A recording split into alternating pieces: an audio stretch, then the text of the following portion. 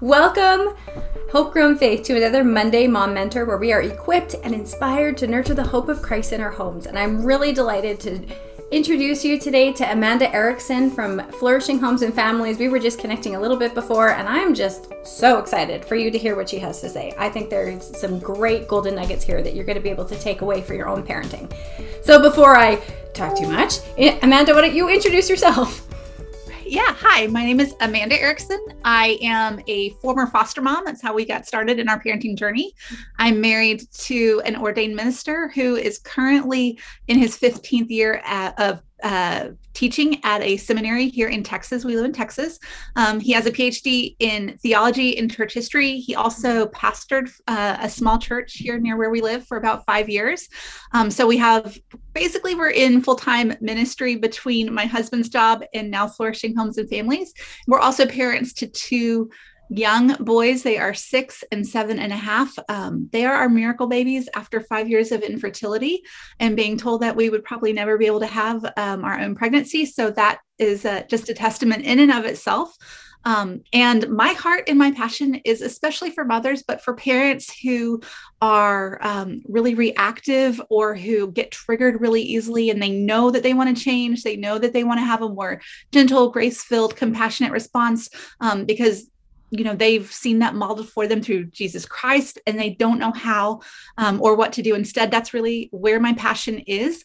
When we talk about parenting, a lot of people who teach about parenting, like their passion is for children. And I absolutely have that passion for children as well. But really, like, my heart and my soul and what I could stay up late until the wee hours of the morning is because of parents who already know they want to change, and they kind of just feel a little bit stuck and don't know what to do instead. Like, I have been there, and I hold that space in my heart deeply and tenderly because it's a hard place to be. And I like to link arms with those parents and walk them through growth.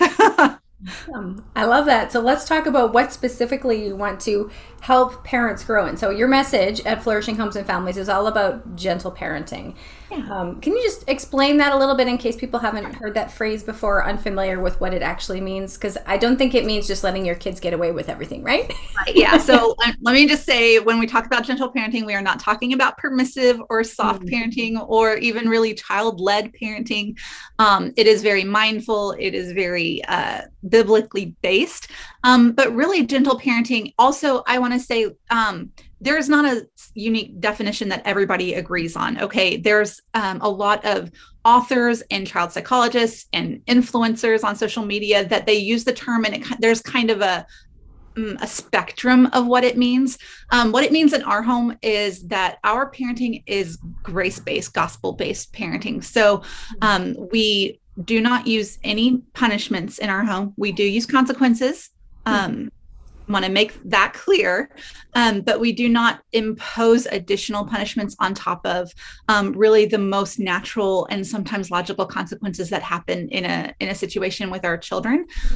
We also parent from a position of really the fruits of the Spirit. Okay, this is what convicted us was evidence of Christ in our heart is love, joy, peace, patience, kindness, goodness, faithfulness, gentleness, and self-control. And our goal as parents is that all of those fruits of the Spirit are evident in the way we respond, react, discipline, guide, lead our children. So Spirit-led, grace-based parenting that equips children to do better in the future instead of punishing them for what has just happened, really. Ooh, I got to write that down. Equips them. Say that again. Equips them for better in the future. Equips them and teaches them what to do better, different or better next time, instead of punishing them for what just happened. Ooh, I feel like there's probably a whole book behind how to do that. There probably is. And let me just share the idea behind it is that when we punish them, it does teach. Okay. Nobody is saying that punishments don't work, that punishments do modify behavior, and it can teach them not to do that same thing again, right?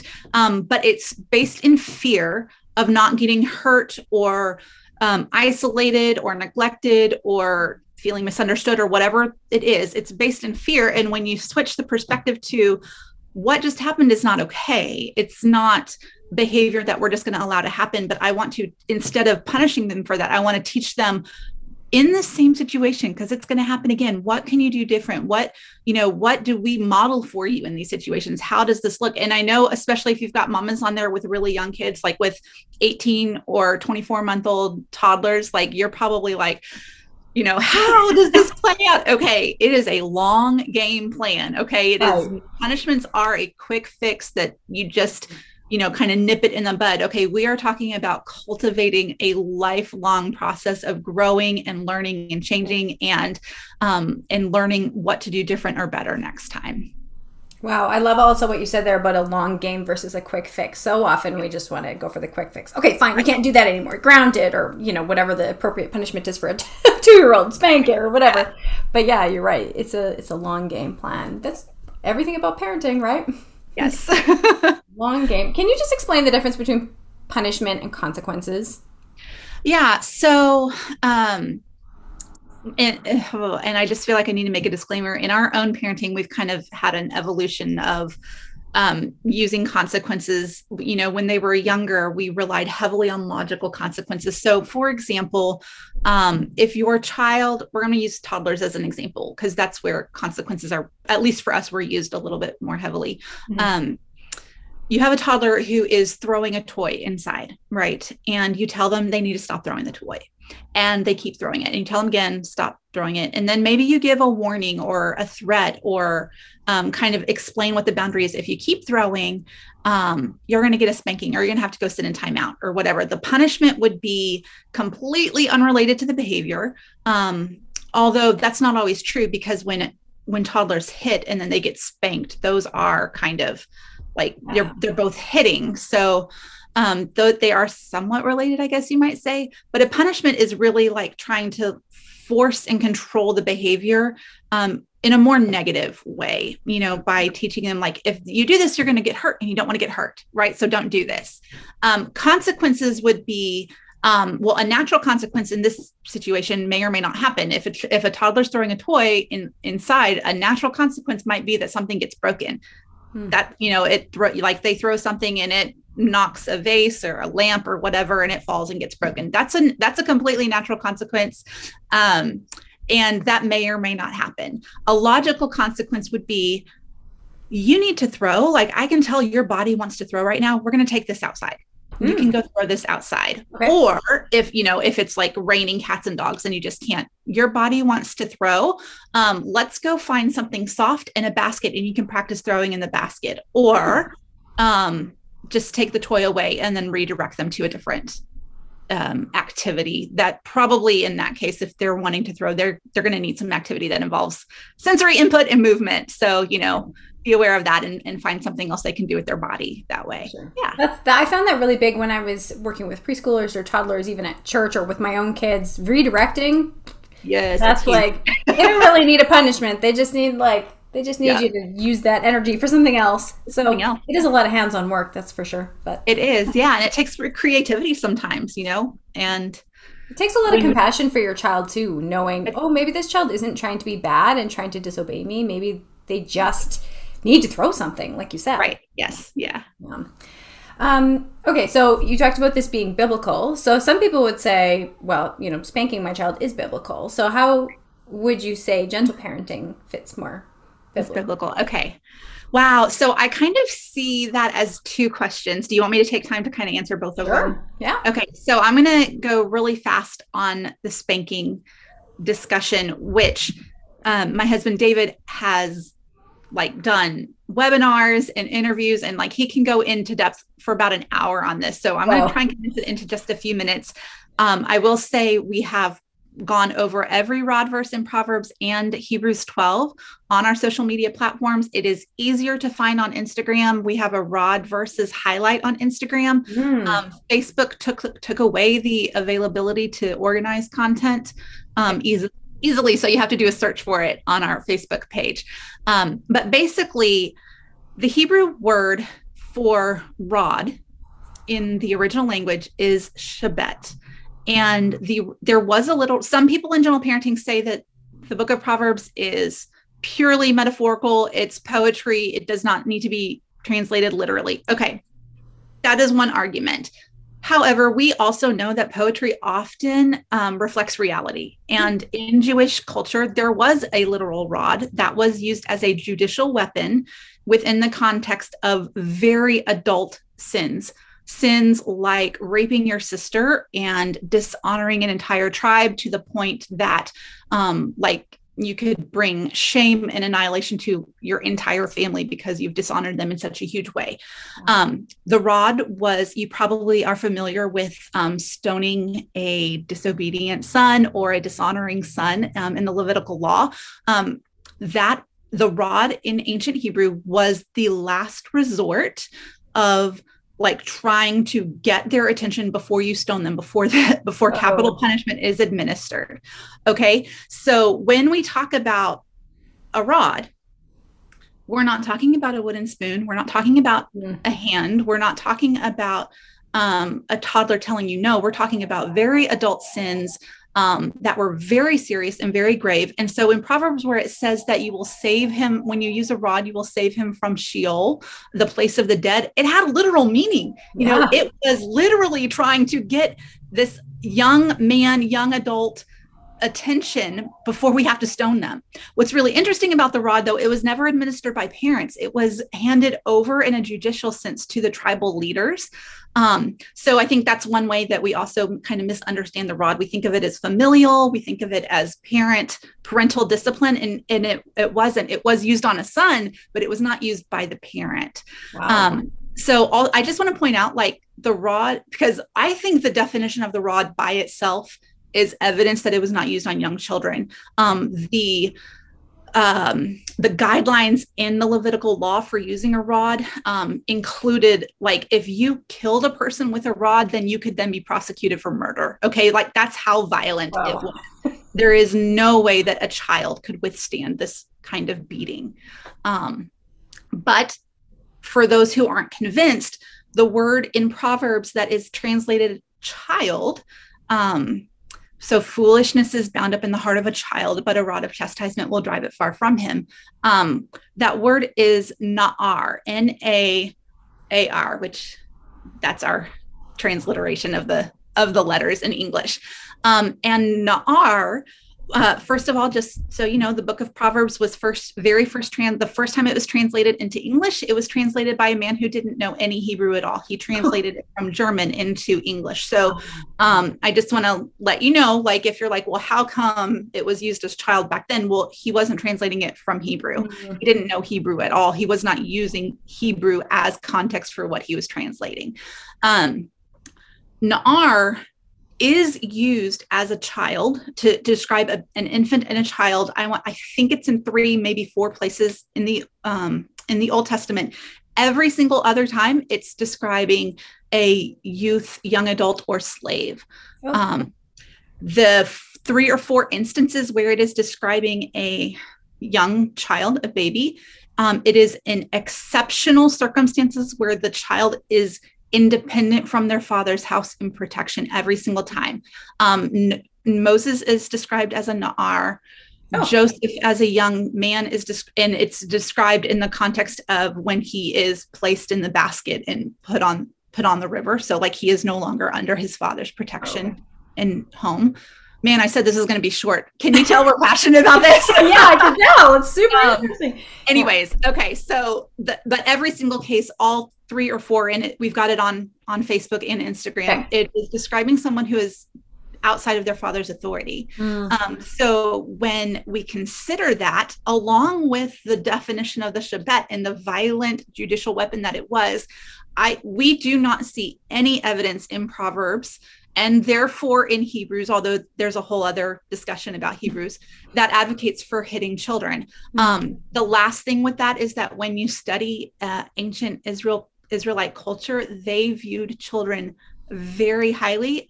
They actually believed that children were pure up until around the age of 12 or 13, about when they would have their bat mitzvah. Yeah. Apologies for screwing that up. They were not held accountable to the law.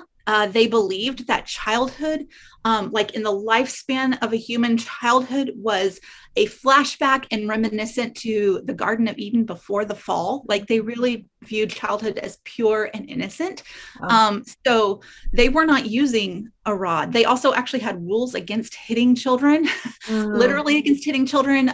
These are not in the Bible. These are obviously in additional text outside of the Bible and in their teaching. But their argument was that if you strike a child, you could cause them to the sin of dishonoring your parent by making them angry. And that is a 10 commandment. Like that's you cannot make your child disobey the 10 commandments. Okay. So don't hit them because then they might dishonor you. Well, that's in Ephesians too about not throwing up wrath. Yeah, exactly. Encouraging. Yeah. Okay. So that's the spanking argument. I just want to say, if this is a brand new concept to you, I know it's not to you, but for those who are watching, if this is brand new, like I'm sharing from a place of, I had to learn this. Okay. We started out with our oldest child spanking. He is 7. He was spanked 2 or 3 times. Our 6-year-old has never been spanked. I mentioned we did foster care. 10 years ago, my Facebook memories from 10 years ago yesterday were about a 10-year-old who we couldn't spank because he was in foster care. And in Texas, that's illegal to spank a kid in foster care. So what do I do? Because XYZ. Okay, like 10 years ago, we just thought it was normal. We didn't know any difference. So if this is new to you, like I understand the shock and maybe a little resistance, that it's okay. And that's normal. Like that's part of learning and growing, is to kind of be like, wait, what? That's a normal part of it. Yeah. As far as gentle parenting, that's all the negative side of it. Like as far as what we as Christians are called to do and to be, we're going to look to the New Testament, and we're going to look to how Jesus and Paul elevate children. In that Greek culture, children had no rights. They were not worth anything. They were not valued or favored at all. And Jesus tells us that we have to become like little children to enter the kingdom of heaven. Like he elevates them to be like them, like model your life after a child. And a lot of people say, well, yeah, but he's talking about have the faith of a child. It doesn't say that. It doesn't say that anywhere in there. So read what's actually in the text, take off your preconceived ideas and read what's there. When you think about how ancient Israel viewed childhood and viewed childhood as pure and innocent. So for Jesus to say, like, you have to become like a child, it kind of shifts exactly what we didn't know he was saying. And then Paul as well, when he tells parents to train up your children in the fear and admonition of the Lord, and be mindful of not causing them wrath, not causing them to feel anger, not causing them to feel exasperated by what you're placing on them. This was radical in the ancient Greek world. Children were kind of basically property, and you could treat them like you would treat your slaves or your animals. And Paul is coming in and being like, no, like there's a way you need to treat them, and it's being mindful of their emotions and how what you're training them is impacting them. So those are the specific things about children and parenting. But then when you look at all of the instructions that Christians are given and you apply that to your parenting, like in Galatians 6:1, Paul writes to the Galatians and he says, if you've caught someone in sin, restore them with a spirit of gentleness. And, we think of that in the context of a church, but when you take that, and that is the context that he wrote it to. Okay. I'm not saying that's not the context. He wrote it to church leaders and those who were influential in the church, and was like, hey, you need to be gentle with those who are caught in sin. But we can take that teaching into our parenting and be like, when you catch your children in sin or when they're misbehaving, like respond with gentleness.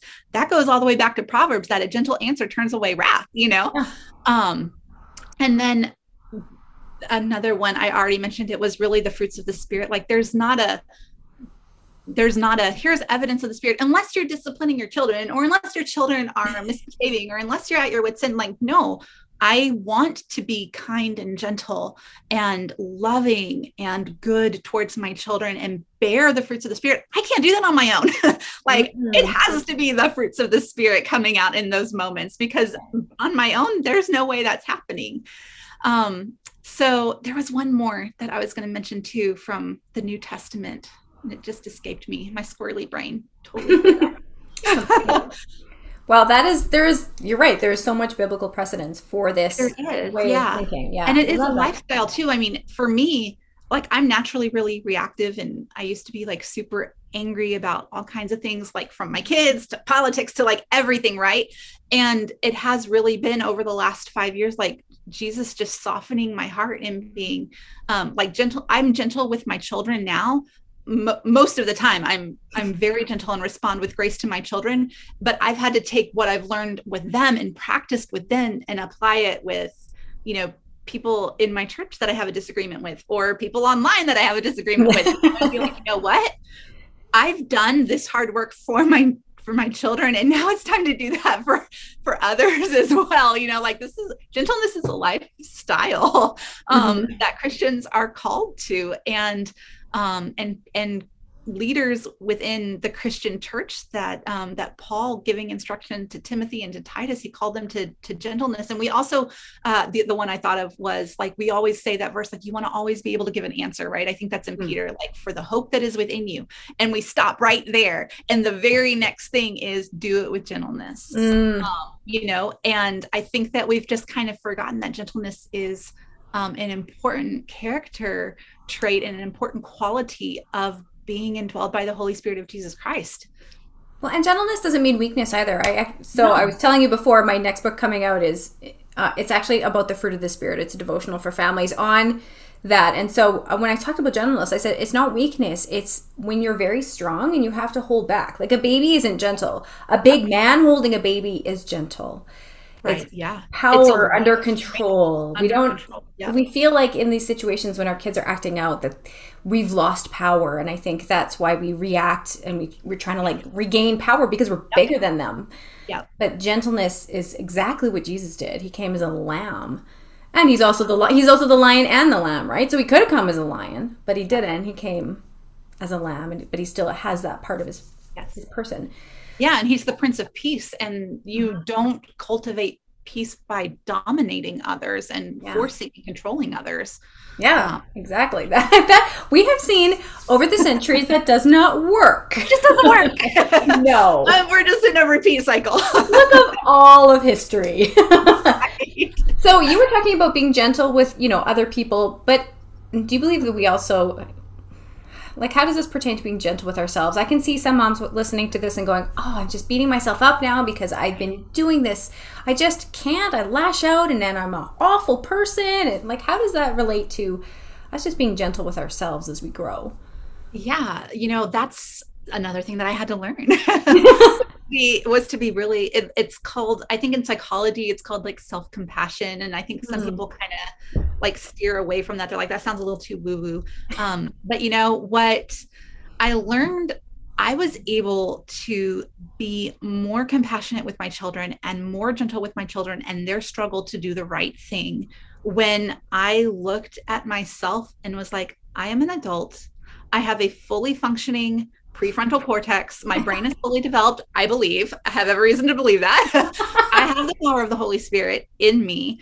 And I struggle to do what I want to do, what I know is right. I struggle to be patient with my children. I struggle when my kids are fighting and somebody's about to get hurt. I struggle to not like come out as a mama bear, with this otherworldly scream at them to stop.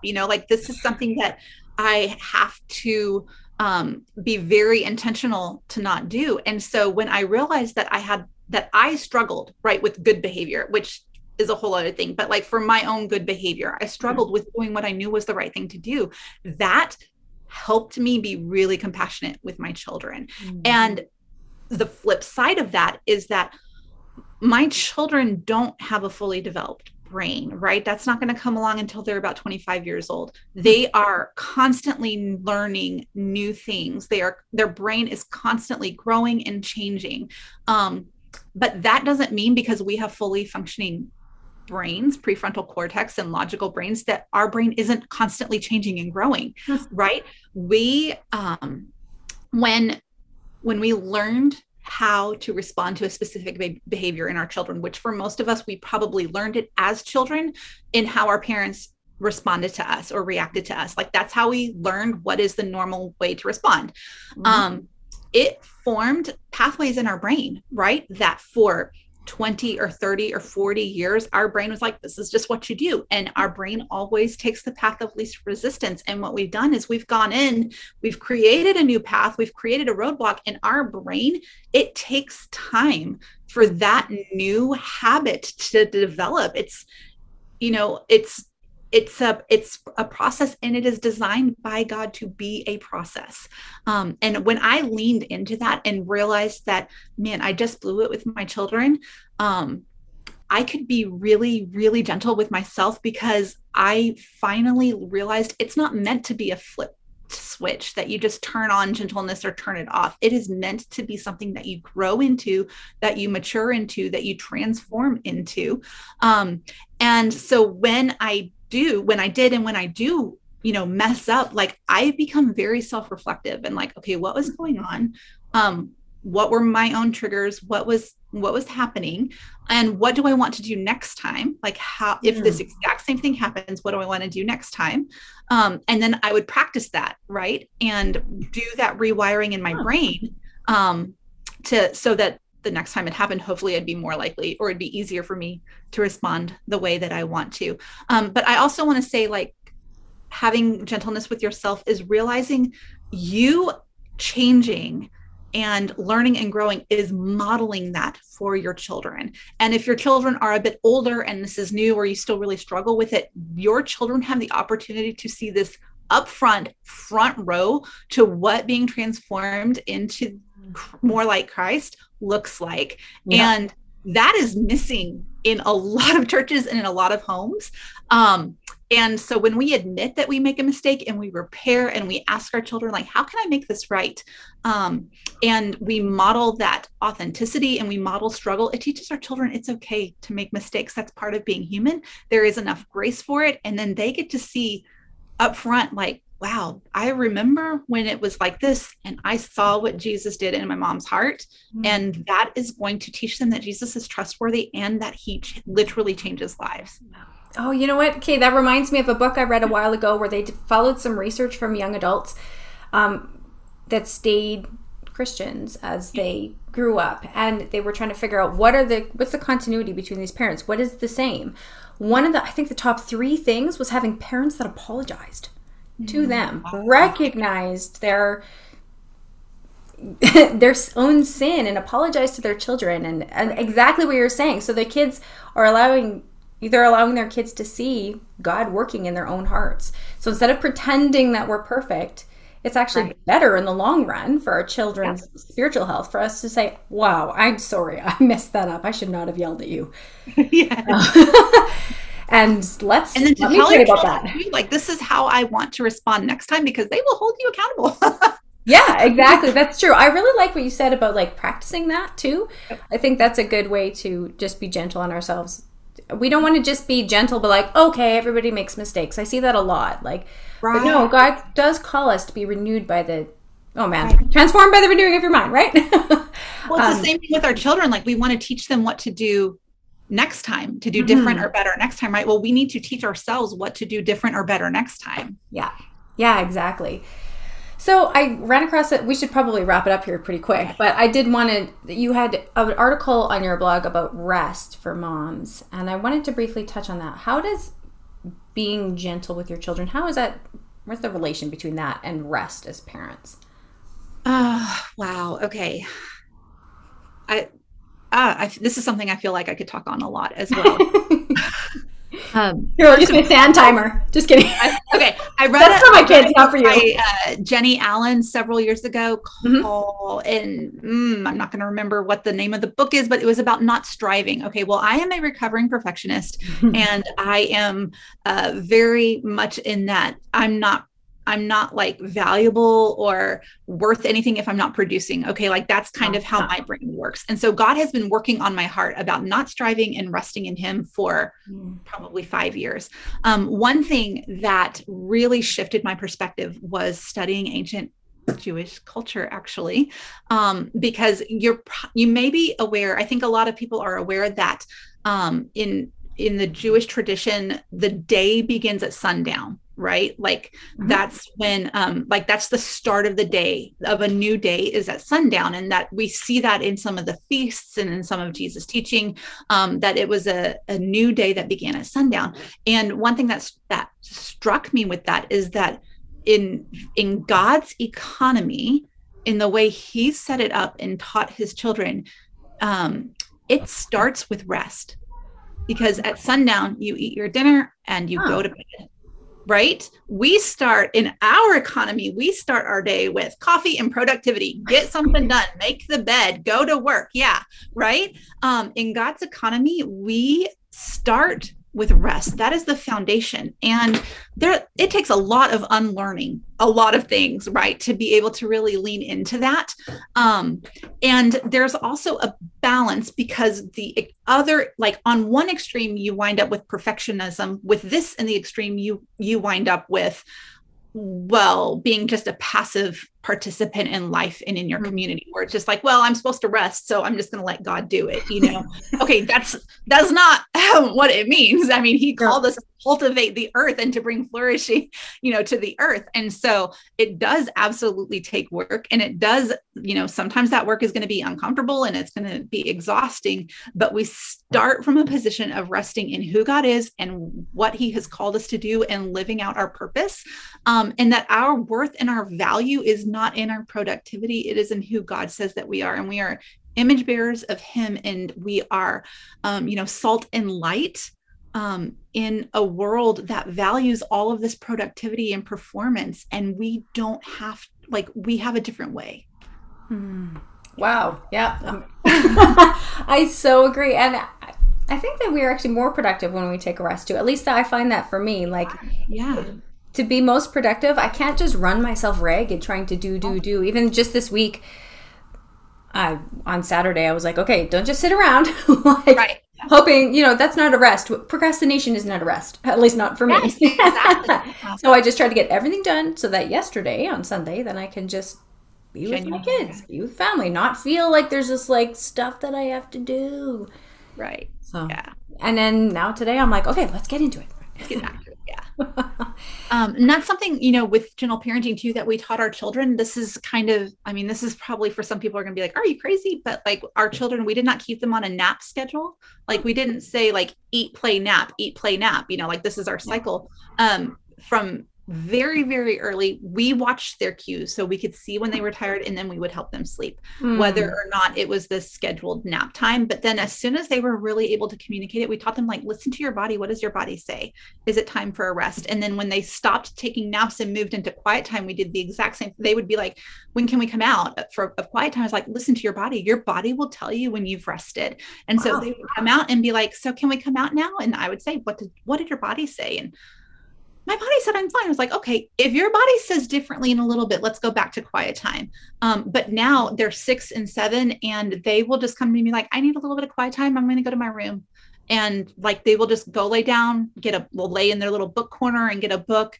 And they're older now. So now it's like 10 or 15 minutes. It's not like 2 hours of nice and quiet or anything, you know, but we've taught them, like, listen to your body. God designed your body to rest, and your body will tell you when it needs rest, and then honor that. When you honor your body in that way, you are honoring God and his creativity and what, you know, what he has given you and gifted you with the body that you have. And so I think that, you know, teaching that to my children also helped transform my heart, because I was like, I'm not exactly walking the walk in this, like, you know, I'm trying to do while they're taking their nap, because I got to get it done, you know? Yeah. And so really kind of being like, you know what, if I'm going to teach them this, I have to model it for them and honor, like, I'm honoring God when I rest, because he created us with a need to rest. Yeah. Oh yeah. That's what I was writing down here. Rest when you need it. That's being gentle with yourself as well. If you desperately need rest, maybe the dishes can wait, or, Yeah, absolutely. The other stuff can wait. Wow. That's great. I'm teaching that to our kids as well. Oh, so great. Anyway, I would love to continue chatting with you, but we should probably wrap it up. Maybe I'll have to get you on again. So where can we find you and your husband online? Yeah, so we are on Facebook and on Instagram and TikTok now at Flourishing Homes and Families. If you're on TikTok, like don't be very hopeful over there. That's kind of just that's a little bit of an experiment. I am personally most active on Instagram. I love Instagram stories, and I hop in over there way more often than we do on Facebook. My husband David is a bit more active on Facebook. Okay. It is at Flourishing Homes and Families, and if you on Instagram, we've got everything like categorized in stories. Like anything you want to find, you would be able to go look through stories and find it. Facebook, it's a little trickier. So if you hop over there and you have a question, you can shoot me a message and I'll send you a link and try and help you navigate to what you might be looking for. Awesome. And then you guys have a website as well, right? Flourishing Home. We do. So it's a long story. The active website that we are using now is called wherefamiliesflourish.com. It has, I haven't moved all of the blog content over yet. So we do have an older website. But yeah, it's wherefamiliesflourish.com. You can find us there. We have some tools and resources for free. I have a Transform Your Triggers guidebook that is completely free to you. It kind of walks you through what I did to become less angry, less reactive. We have a discipline evaluation for parents that you might want to put on some steel-toe boots for before you read it. We measured yourself. Not judgmental. Okay. We meant it to be challenging and to get your heart and your mind thinking and praying about how you discipline your children. We do not mean it to be judgmental. It is from a place of learning and growing and becoming more like Christ. But yeah, all our tools and resources are over there. Well, I'll link to the correct website then. Oh, awesome. Thanks. All right. Well, thank you so much for being here with us today, Amanda. Thank you so much for having me. I'm so used to saying David. Okay. The royal. Bye.